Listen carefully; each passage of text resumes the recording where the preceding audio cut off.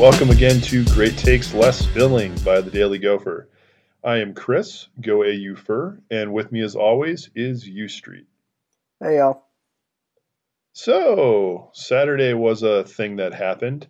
I don't know about you, U Street, but I personally, I don't know what people are upset about. You know, for me, when you get to spend a day golfing and knock a really nice course off your bucket list, it's hard for me to remember what we're complaining about. I mean, were people mad that they didn't shoot 100 or something? Because can you fill me in? Well, I imagine they were probably a little bit annoyed with their tee shots on 1 and 9. Or in a football related context, I think they were rather mad that the University of Minnesota lost to the University of Iowa 17-10 yesterday. Oh, people have their priorities wrong. You just need to go golf a course you've never played before, and then that other stuff you can just go pish posh. I almost holed out for a hole in one on 14, which was in an impossible pin location, and then that was just beautiful. That really solves everything. So people need to just not care so much or something. Well, here's the thing. It seems to me that you may not have watched all of the game, which means we can return to a bit that we had a couple of weeks ago called Chris Attempts to Guess Actual Stats from the Game. You're right, actually, because I streamed on the way back from Hilton Head, and may or may not have put my phone in a position where that probably wasn't safe to do that, but I did it anyway because I'm dumb. But anyway, it made it difficult to totally watch the game. And then at halftime, I just said I'm kind of tired, and so I just turned it off. So all my information today came from our Slack chat, which included no stats and no context and nothing of me viewing it. So yeah, let's play.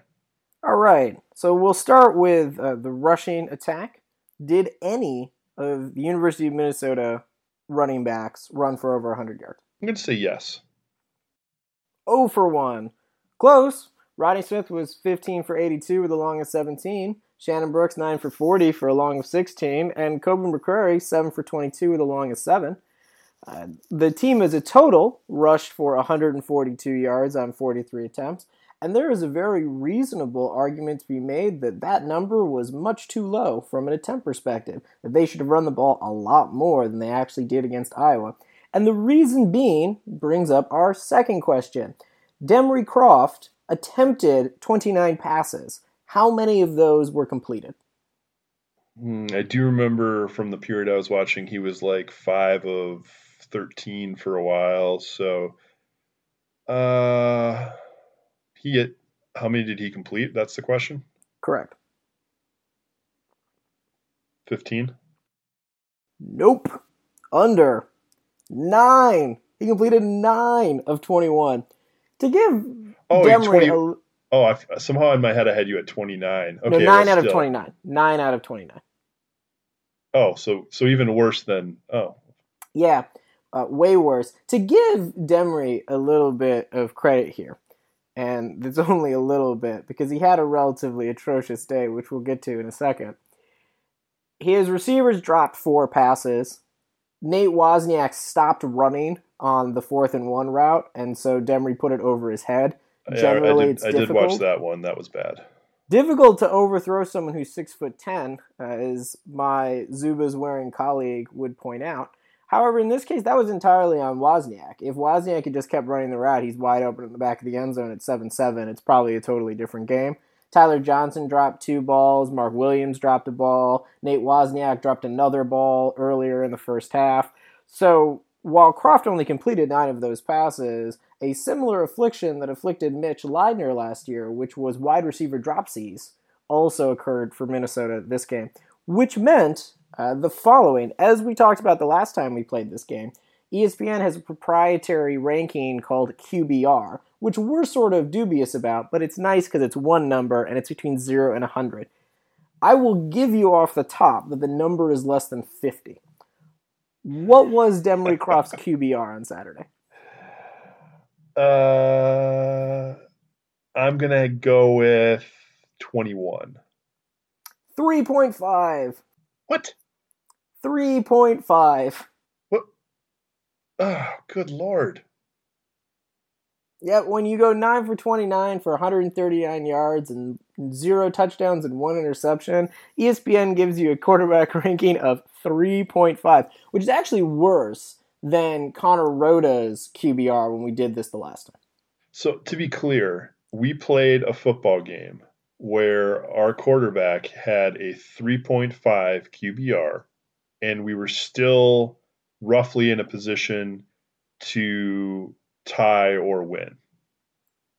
Yeah, I think it's totally fair to say that Minnesota lost another winnable football game.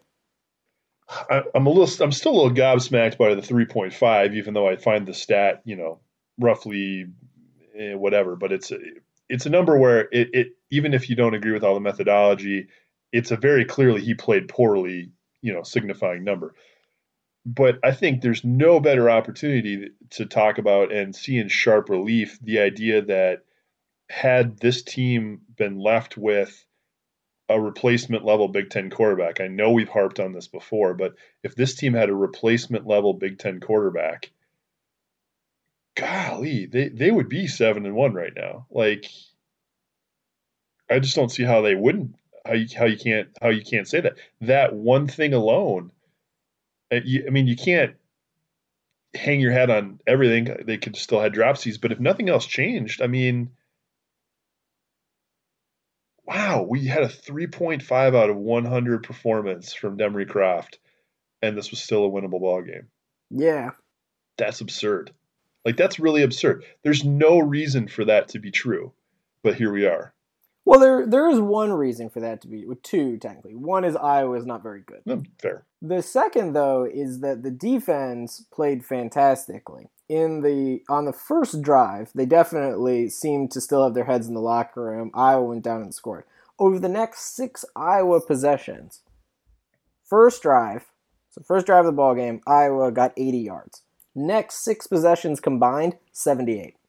In defense of the defense, I would also say the fact that Brian Ferentz is a petulant man-child who apparently put all of his energy into game planning, scheming, and scripting that first drive may also have played a small factor. I will also say for the heat of this rivalry, Brian Ferentz is manna from heaven. If you want this rivalry to be hot and to have people like fired up, that dude is a little whiny baby. And honestly, you couldn't come up with anything better than to have little whiny baby versus super energetic Fleck. Fleck won't engage it, but the fans will on both sides. And it is going to lead, I think, assuming he doesn't get fired, Brian Ferentz, that is, doesn't get fired for being a terrible offensive coordinator. Which will never happen because, he's the head coach's son and everybody in the administration will do whatever Kirk tells them to. But let's just pretend he was to get fired. That would be the only thing I think that could keep this from becoming a hot coaching-related thing. Because Brian Ferentz is going to continually pull a Tim Brewster and get really pissy about stuff that Fleck does. I guarantee it. Yeah, Papa was actually embarrassed about Brian's performance on Saturday, particularly his expletive-ridden rant that I believe was picked up by microphones, and so actually said publicly that he was embarrassed about it, which is great. It's nice to know that your dad has to come out and tell reporters, yeah, my son's being an idiot. As a side note, this is why anti-nepotism laws, the kind that the athletic department at the University of Iowa ignored when hiring Brian Ferentz, this is why anti-nepotism laws exist. Like, not laws, policies, I guess is where I should be going. But regardless, those statutes / written procedures that are designed in public context to keep nepotism from happening, this is why. Because you get little man babies who apparently can't watch a video replay and not freak out because that was definitely a fumble. Like, definitely a fumble. Not even remotely questionable. That was a fumble. That was a great play by Ken Handy Howie. He was almost my Necton of the week. Almost. But this week, I'm going to actually give it to Kunle Ayende. And part of the reason I'm going to give it to Kunle Ayende is because Kunle is playing a position that is not his primary position. He is doing it solely because everyone else is injured, and he's been legit fantastic at the corner spot over the last couple of weeks. Now, other players on the team have put forth better individual games, and that's why we haven't thrown one out. But I feel like much in the same way that we should award in sort of a lifetime achievement. I think this Neckton of the Week is for both his performance this week, which was quite good, especially in run support, but also his performance of the last couple of weeks. That's why he's my Neckton of the Week. Who's your Neckton of the Week, Chris? My Neckton of the Week, sticking with my bit, which is to talk about the golf before the football, is my caddy on Saturday, Guy. Guy was fantastic. He was great with the recommendations, and I got lucky enough to get paired up with a guy who actually had experience 2 years on the web.com tour for JJ Spahn. And JJ Spahn is now on the PGA Tour with 3 top 10 finishes. So I got paired up with a dude who looped with a dude who's a legit tour pro now, and that's who was on my bag. And now I'm forever spoiled. It was my first caddy. No caddy will ever equal up to Guy, and that's my Neckton of the Week because I shot way better at Harbor Town than I should have because I had somebody who knew what they were doing on the bag as opposed to me just duffing it up. Side note, everyone who golfs should definitely do a cool walking caddy at some point. Just don't do it all the time. It's not worth the money. But it is one time, at least once in your life, do it. And then the rest of the time, maybe don't do it because it's not worth the money overall. I mean, it is, but not unless you won the lottery. And I don't play the lottery. So now I'm rambling. Football. Do I have a Necktie of the week? No, I do not. We lost to Iowa, and I only watched half the game. So we're going to stick with my golf answer. Obviously, we would all change the loss to a win if we could change an outcome from Saturday. But, Alex, what would you change about Saturday besides the outcome if you could change one thing? I can't believe I'm saying this, both given my general love of throwing the ball as well as the team. But Minnesota should have run the ball a lot more than they did. Now, the balance wasn't necessarily the problem. And even within that, some of the throws weren't really the problem. As I said, when you got wide receiver dropsies, throwing the ball is going to look worse than it may actually be. And it seemed as if they were definitely, the coaching staff thought they had seen something on film that they could exploit with the Hawkeyes, and credit for just really trying to hit that one home. But the Gophers were having a lot of success on the ground, particularly having success against the edge. Iowa basically lines up in their base personnel no matter what you throw at them, and their linebackers are not the fleetest of foot. Minnesota did a very good job of exploiting that. They had a couple of swing passes, which I really liked. They went on the jet sweep. We saw a couple outside zones. We even, for the first time, saw a draw play that was so miserably executed that it led to a 3-yard loss, but I liked the style. They should have run the ball a lot more. What's sort of surprising about that is if you were listening to our Sky U podcast preview of this, Blake noted that Iowa has been a little bit weak in the passing game. I didn't actually think that their pass defense was that great. I just thought that Demi Croft was really not putting the ball where he needed to put the ball most of the time. So that's the primary thing that I would have changed. The other thing that I would have changed on a defensive side, which in general was great, but I would have retroactively gone back in time, found the angry Minnesota quarterback hating God, and smacked him really hard and told him to stop it.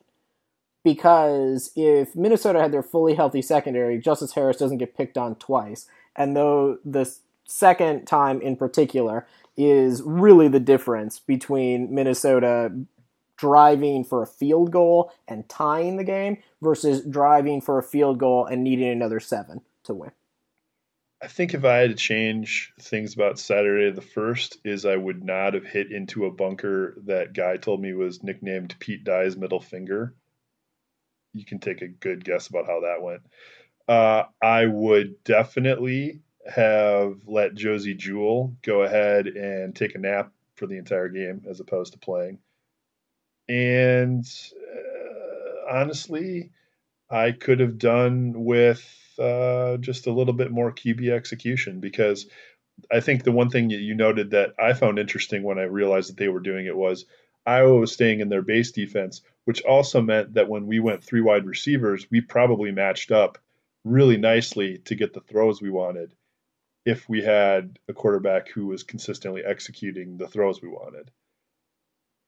And to be fair to that quarterback, if we had wide receivers who were actually getting separation. That's true. Because yesterday they were not. And they were not, especially when they would get matched up in slot positions. I think it's fair to criticize the offensive coaching staff for a variety of things this year. I also think even if it's unfair, fans are going to do it anyway because that's what we do. In this case, though, what was surprising to me was, like, why would you target Rashad Still at all? At no point during this season has Rashad Still shown an ability to get active separation from his defender. Demery threw a bad ball to Rashad Still, and that allowed the defender to get over, make a good play. Rashad didn't fight for that one particularly hard, but nonetheless, it wasn't a good ball. But from an execution standpoint more generally, motion Tyler Johnson, and if you're going to key on one guy, key on the one receiver this year who's actually successfully caught passes for you and been competent. That was the other thing from an execution. They were trying to get matchups, but the matchups they were trying to get were clearly not good matchups. And I think they could have done a better job moving around, in particular Tyler Johnson, but also potentially moving around Philip Howard, who was back, moving Rodney Smith and Shannon Brooks around to get those mismatches. I didn't think they did a particularly good job of that. I think that's fair. Ultimately, where we end up today, coming off a loss to Iowa, honestly, it just feels like there is a bit of overreaction. Not universally, but certainly more than the tiny, small segment of our fan base. It's a decent sized segment of the fan base that's really upset. And I think again we're coming back to some of the things that to me don't make a lot of sense. And I would really, really suggest that people chill the fuck out. 9 wins last year. You know what? Doesn't mean anything. When you're a replacement Big Ten quarterback away from being 7-1, the problem isn't your coaching staff. It just isn't. Well, I should say the problem is not the current coaching staff. The problem was the previous coaching staff who could neither recruit nor develop nor keep a competent Big Ten level quarterback in place for this season. Or Because wide receivers, the majority of them at least. that's true. Because the wide receiver position is based almost entirely off underclassmen right now. Wow, I mean, ugh. Like you don't have that, and you're in a perfectly good spot for this year. And I think that is not to say that this is not frustrating. This is extremely frustrating. We are still in a position where instead of being 7-1 possibly right now, we're looking at probably not making a bowl game right now. And I shouldn't say that as a certainty because again, much like Iowa was a winnable game, Nebraska's still going to be a winnable game. Northwestern still going to be a winnable game. Obviously, I'm not really looking at Michigan or Wisconsin as winnable games, but we're in a position where we have to win both of our winnable games now. And one of them is on the road against a team that does that thing they do where now they just beat Michigan State in triple overtime. And so now is that Michigan State playing bad for a game? Is that Northwestern improving themselves? Northwestern's really good at that. They always seem to pick up a win late in the season that makes you go, oh, we were kind of counting on beating Northwestern, and now it could be harder. It's like a patented Pat Fitzgerald thing to annoy all the other fan bases. But ultimately, I mean, these are not the things we're struggling with are the things that I and other people called out in the preseason as, hey, you know what?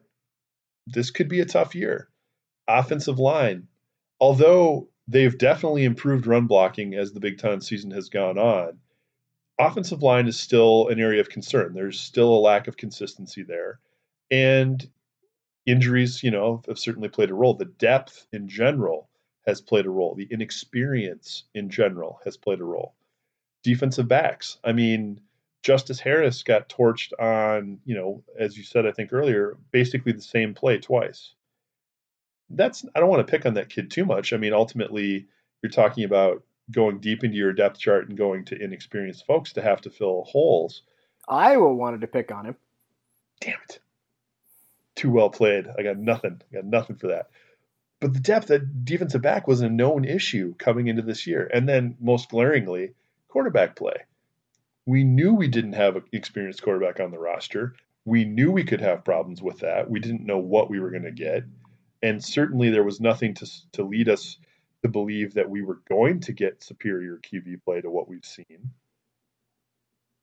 And those three alone, and that's not even all the things that people had called out, but those three alone are the story of, essentially every Big Ten loss we've had, with the exception of Michigan State, where, the QB play was good, at least in the second half, not the first half. On our first Sky U podcast, about 4 minutes in, we had a general conversation about what our predictions were for the season. As I do every year, I predicted the Gophers to go 14-0, and you expressed some interest in how I came to that conclusion. And then I almost immediately said that I think it's totally plausible that one of two scenarios happens. Either they finish closer to 9-3 because a lot of things break right, or alternatively, they finish 2-7 in Big Ten play. They finished 2-7 in Big Ten play because we had no idea who the offensive line was going to be, and we didn't know who the quarterback was. If I had to look at our offense, and the receivers were a question mark. If I had to look at our offense, I'm not brilliant, nor was that a unique take, nor was that a take that other people on the blog hadn't already pointed out. You, Gopher Nation Tom, Iowa Gopher Blake had a lot of stuff in the offseason talking about just these things. Blake had an excellent series that was reviewing and previewing positions, which specifically noted the problems of the offensive line during the offensive line post. Sometimes I feel it's unfortunate that more people don't read our blog. Put it that way. Or listen to our podcast. So we appreciate all the people who are currently listening. We hope you get more. The other frustration about this that I have is I think people have decided, rightly or wrongly, I don't know, it's an opinion, that they don't like PJ Fleck very much. Which is fine. I also think that one of the problems with having that as your prior and your view going in is that previous coaching staffs have somehow gotten a lot better than they actually were. Like, shit, this team almost lost to Rutgers last year. Probably should have, if we're being real honest. Yeah. And that was last year's Rutgers, which this year's Rutgers actually has a tiny sliver of competence in them. Last year's Rutgers was still, for anyone who forgets, last year's Rutgers went into a stretch with Ohio State and Michigan and lost by combined like 150-0. Yeah, Jerry and Grant's run against Michigan on Saturday was more yards on that run than Rutgers got the entire game last year against Michigan.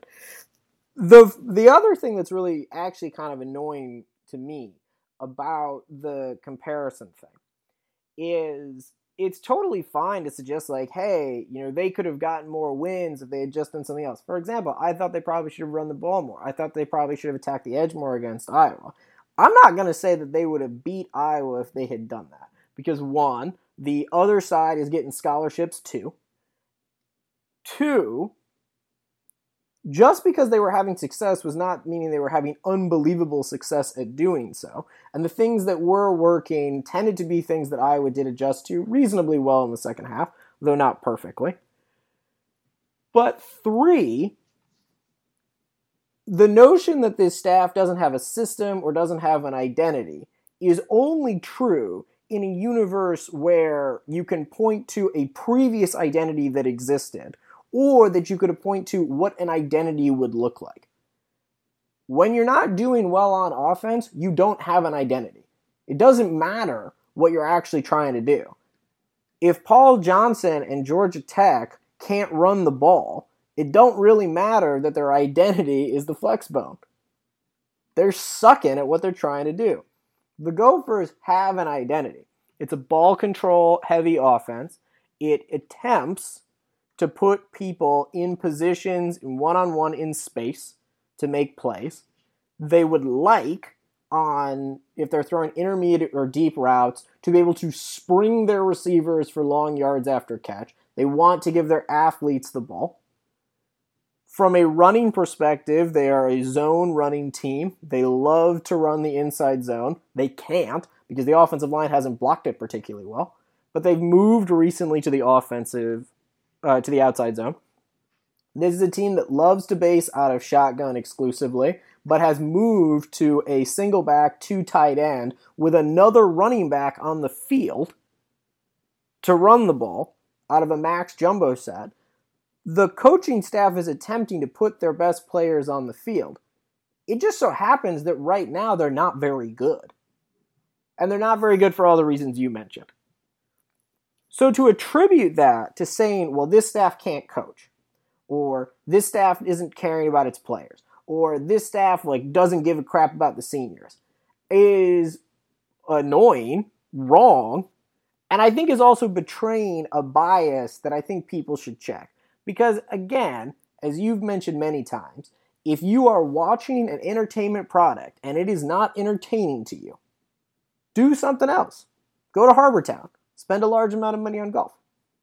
Yeah, I will say my amazing golf day was not the least expensive golf day I've ever had. But don't be afraid to splurge on that once in your life, folks. It's totally worth it. You just can't make a habit out of it, nor will I. But before we go farther, it's also important to note that we need to announce that was today's Nuclear Hot Take presented by Fallout 4. As always, Alex, you excel at our Nuclear Hot Takes, and it is near and dear to my heart that you do so. I mean, yeah, I think this, golly, it's a frustrating year, and you gotta look for the positives. If you are thinking that this isn't your staff, I mean, I guess I get it. I've never understood writing off a staff after year one. It just doesn't make any sense to me. If we were going to write a staff off after year one, then why would anyone still be a fan of Jerry Kill? I mean, as I recall, not as I recall, it seems to me that a lot of the folks who seem to be writing off the staff were big fans of Jerry Kill. But Jerry Kill certainly didn't show us a lot in year one. Oh, but he took over a team that was terrible. They were so bad. They had no players. They had no staff. Brewster had destroyed everything. They finished 3-9 or whatever. You had to have a total rebuild from the ground up, a complete culture change. And that isn't going to happen here because last year they won 9 games. Even though last year they had a team that got into a massive gang rape problem. Even though last year those 9 wins are the weakest 9 wins I've ever seen. Should only have been 8 if Mike Leach had figured out anything in a bowl game. And if we're going to talk about people discussing their brand, I don't recall anyone being all that mad about hashtag Jerry Soda, including Jer himself. I feel like Jerry Kill spent a long period of time very much trying to make brick by brick happen, which was his own prideful thing. I know that we put up bricks all around the stadium. My family happens to own one. I think that when we discuss branding, maybe it's the reason why you're annoyed at the current guy as opposed to the previous guys. The current guy is just a little bit better at doing marketing than the previous guy. And the previous guy, the good one, not Snorlax, the good one, when things weren't going well, tended to spend a lot of time complaining about other things. And he would get back to it ultimately all falls down me on coach. But if you listen to those press conferences, Jer wasn't out there really saying we got to coach better. We're in this weird world. We're in this weird world where you got a young, energetic guy who, let's be real. If he does really well here, wins 9 or 10 games, takes us to the Big Ten championship, and there's a really great coaching vacancy out there, and they're going to throw him a lot of money, he probably leaves. I'm fine with that. I am also 100% there for a season that's good enough to get him to go to a better job. Because it means we had a season that was good enough for him to go to a better job. For that matter, Jerry kept downplaying it But when they broke through that first year, his name was coming out for a lot of offers too. People don't think of Minnesota as a destination job. And honestly, that's fine. They probably shouldn't be. It's probably also better than feeling that it should be, and then you turn into Nebraska. The previous coaching staff had a specific identity. And that identity was, by and large, when it was going right, win every game that you should expect to win, lose every game you shouldn't. Do I think that Fleck's staff will be better? Personally, I think the answer to this is yes. But do I think that somehow he is doing something that is drastically different than literally every other successful, egotistical D1 coach, which is all of them? No. There isn't a single coach who on some level doesn't want to do this kind of thing, doesn't want to get rah-rah. Do I think the slogans are kind of silly? Probably. As an outsider, I don't get all that jazzed about hyper. To me, family doesn't have periods in it. But the only reason you're mad about it is because they're 4-4 and not 7-1. And they've been in all of those games. You get bounces go a slightly different way. They're 7-1. I strongly doubt that the people who are complaining about this are complaining about it in the same way if they're 7-1. And to me, that tells you that your problem is not with the staff, but with the outcome. You don't care about the process. And for that matter, you probably shouldn't. Like, as a fan, you really only care about what goes down on Saturday. But if you're a coaching staff, you very much should care about what happens Sunday to Friday. And you should care about the fact that Fleck gets into living rooms of people that the Kill staff never would have even tried to go for.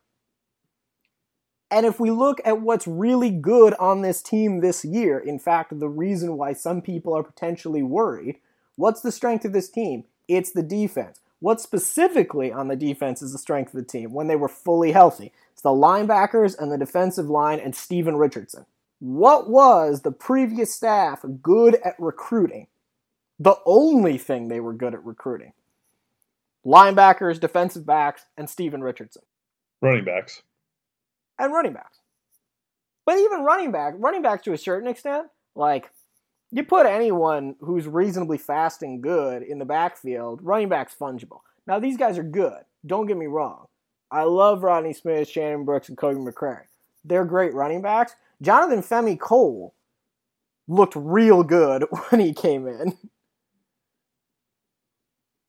The running back is the most fungible position on the offense. And they'd look even better if they could have recruited offensive line at all. Yeah, these running backs could be absolute. If they had a Mason offensive line, oh goodness. If they had a Mason offensive line, we'd be talking about Rodney Smith in the sort of general way that we talk about Justin Jackson. Not Saquon Barkley, but like Justin Jackson, we'd definitely be talking about him that way. In case you couldn't tell, folks, Alex is slightly passionate about this topic. Just a touch. I'm just tired of this bullshit, man. Well, you're not wrong. See, that's the thing, is you're not wrong. Like, I make light of it just because that's what we do on this podcast, but you're not wrong, man. Well, I'm here for the takes. To be fair, it's a gorgeous day. I'm not actually genuinely this annoyed. But if we're talking about fire hot takes, the fire hot take is when Jerry Kill was here, especially as it got to the end, a lot of people had problems with the way that offense worked. In fact, this own blog had problems with the way the offense worked. The offense has been bad since Mason left. The defense got a lot better, and that was the change. And instead of losing by 30 points, they only lost by 7 or 10. And that was very exciting. It should be very exciting because you do want a product. But that game that we saw on Saturday is the exact same game that I watched the Gophers lose to Iowa twice in the last 7 years. And actually almost identical to the 2013 game in the sense that you could argue we should have run the ball more than we threw. Although I will say the 2013 Iowa team was way better at stopping the run than like 2013 was a shoot your shot. Like you're probably not going to win if you run the ball more. So you kind of pass in that regard. In this one, it was you're definitely going to win the game if you hit your shot passing. But we didn't. So maybe you should have run the ball more because there was still success on that side too. Hey, remember last year when Mitch Leitner probably had a concussion and Jay Johnson kept passing the ball in the second half instead of running it? That was pretty sweet. Yeah. But remember this, the previous staff would have run the ball a lot more. It's not like they would have had basically the identical game plan. And probably played a concussed quarterback at doing it. You know what's actually hilarious to me is that for the whole like people rag on the focus on the process thing. Does anyone forget what Brick by Brick was about? Which we all loved. We all loved Brick by Brick. Brick by Brick was entirely about process. No, I thought the difference is that was an important key philosophy and not just like a snappy slogan you could put on T-shirts and helmets. Because snappy slogans are usually based off of the death of your child. Yeah, I think that's a known marketing thing. Have a child die, then make a snappy slogan.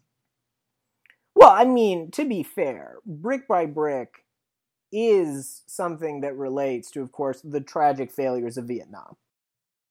Yeah, it's well known that Brick by Brick refers to the fall of Saigon.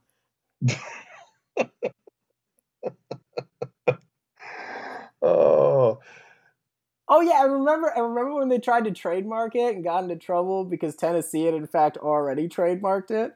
But remember, Brick by Brick is a very original, deep-seated philosophy and culture, and not at all just a slogan that people did for motivational reasons. I believe if you get the appropriate translation of The Art of War, it's actually in there too. The other interesting thing for me too is ultimately, you know what? I would guarantee part of the frustration about this year is not even about the lack of outcome. It's that the first two Big Ten losses came to Maryland and Purdue. And here's the really interesting thing. Even with all the injuries we have on defense, I think the defense we've seen against Michigan State, for the most part, I think Michigan State exploited some very specific defensive issues, but those were not things that Purdue or Maryland could have exploited. If we see the defense that we've had over the last 3 games, I think we win Purdue and Maryland and are bowl eligible right now. Well, I think it's certainly the case that if the defense holds against Purdue, they win. That's just true by the concept of that game. And I think the defense we've seen play over the last couple weeks is good enough to have held in that game. And I think the same is true against Maryland. And so I think it's equally frustrating to me that separate from the idea of, could we just have a better quarterback and be better? The team we are now is not the team we were at the beginning of the Big Ten season. And that's true for everybody, except that by the same token, if you look at Purdue doesn't seem to have gotten a lot better. Purdue seems to the good that they were doing early, which is not to be discounted. I think what Purdue has done is under Brom is actually quite impressive. And you got to be happy for them. You really don't, but I mean, if we're being positive. But they haven't sustained it, and they haven't been playing massively difficult teams the whole way through. They've played some good teams, some bad teams.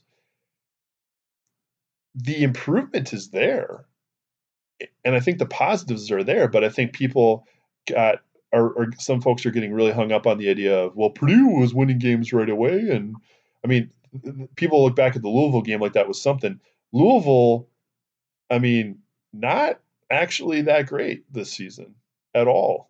And so you can't really hang your hat. They played Michigan tough for 3 quarters. You know what? I wouldn't be shocked to watch Minnesota play Michigan tough for 3 quarters. Like, I don't think we're going to win. I don't even necessarily think it's going to be that close. It's going to be a really bad slap fight.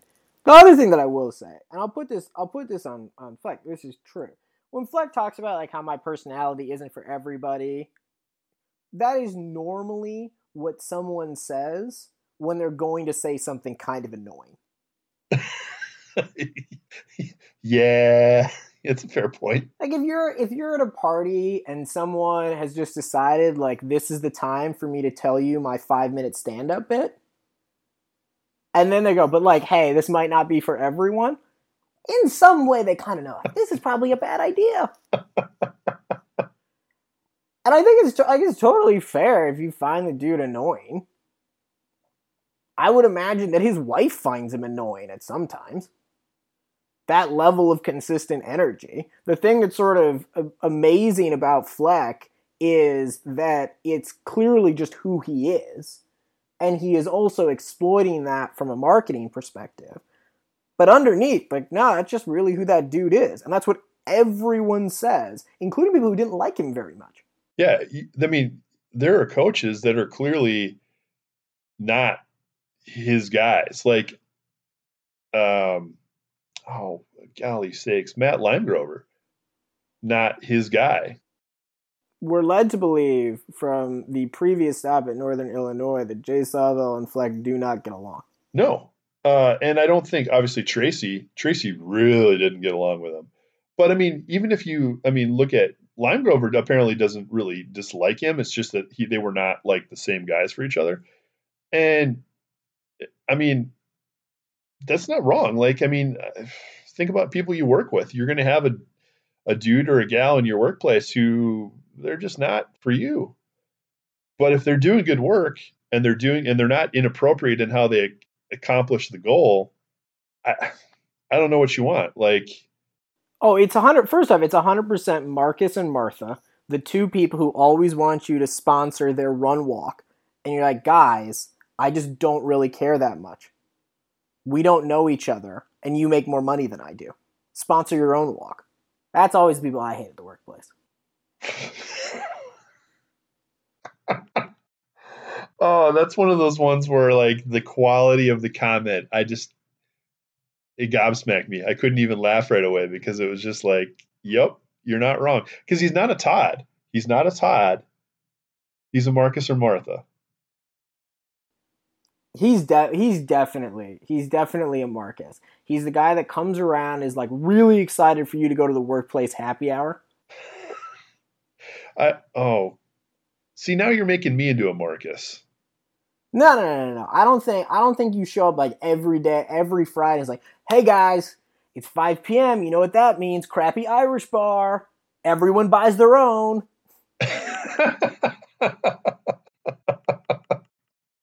Okay, fair. That's the differentiator.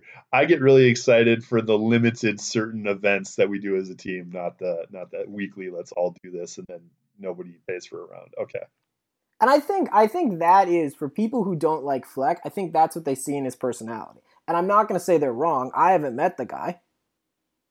My view is I generally enjoy that aspect of him. I don't have a problem with it. And I'm far more sanguine, blasé, whatever, about the future of the program, in that I don't think that is a detriment. And I also don't believe that year 3 is going to look like year 1. But we're all making bets. So my ire here is not, oh, you don't like something the coaching staff is doing, or you don't like the guy personally. It is, this person is doing something that is so obviously fraudulent, as opposed to either the previous coaches who were paragons of virtue, or like every other D1 coach in the history of time. Bear Bryant wore a stupid-ass hat, but he won a lot of games, and so everyone in Alabama was like, you know, houndstooth, that's fashionable. Finally, one thing that really, really sunk in for me this week, talking with Max from Blackheart Gold Pants and the ill-fated Minnesota Nice podcast that was and then wasn't due to audio issues, doing the Q&As with the guys from Go Iowa Awesome, just talking to everybody on the blog, on Slack. Minnesota, Iowa as a rivalry, to me, is extremely, extremely like an interesting family where the immediate family is really cool with each other, but you have some extended family that are just the worst. if Iowa week for me was nothing but interacting with Iowa bloggers and some affiliated individuals from Iowa who are close to those bloggers, I would love Iowa week. The Iowa bloggers, for the most part, they're good about rivalry hate, like coming up with comments that make you go, ooh, that just annoys me, but you're not necessarily wrong. And then you got to come with a comeback for it. But there's no stupidity to it. Like it's mockery. If something's a really, really dumb thing, it's because they're mocking people who actually believe those dumb things. But so those are your brothers or your sisters. You've got a good rivalry, sibling rivalry. It's fun, a positive sibling rivalry. Obviously, I know not everyone has a positive one. But then on both sides, Minnesota and Iowa, there's this extended family, these asshat cousins that show up to Christmas and drink too much and spend the whole time just making crude jokes and saying the wrong things, and just you're worried to take your significant other to meet them because you are worried that they're going to latch onto those people, not the cool brothers and sisters, but the cousins. That's what Iowa week is. It's like taking your drunken cousin who you never want to see and Christmas is too much, turning it up to 1,000, multiplying it by a sizable chunk of both fan bases, and turning them loose. That's what Iowa week is to me. At the end of Iowa week, all I can think is, boy, I'm glad that now I can get back to just interacting with the bloggers on Twitter and avoid the interactions where literally this week I had somebody try to make fun of me for a quote. They thought the article I was quoting was my own. It was written by an Iowa beat writer. And then when I called them on it, they said they didn't read the article.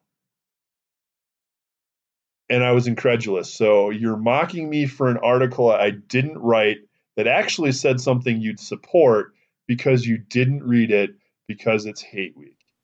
Hey man, if you didn't want me to fall through the window, you shouldn't have put it right there. I mean, oh, and that for me is the positive close to Iowa week, is that I will have fewer interactions with the dregs of humanity that populate that fan base. And honestly, I'm sure the Iowa bloggers feel the same way, that the worst of the Minnesota fans will get out of their timeline and go back to apparently thinking 9 wins against the inferior schedule somehow means that we're fucking up this year. Because, that makes sense. That's what I got. You got anything else there, Street? I do not. Folks, thanks again for listening to the Great Takes Less Filling podcast. Go Gophers. Ski-U-Ma. Row the boat.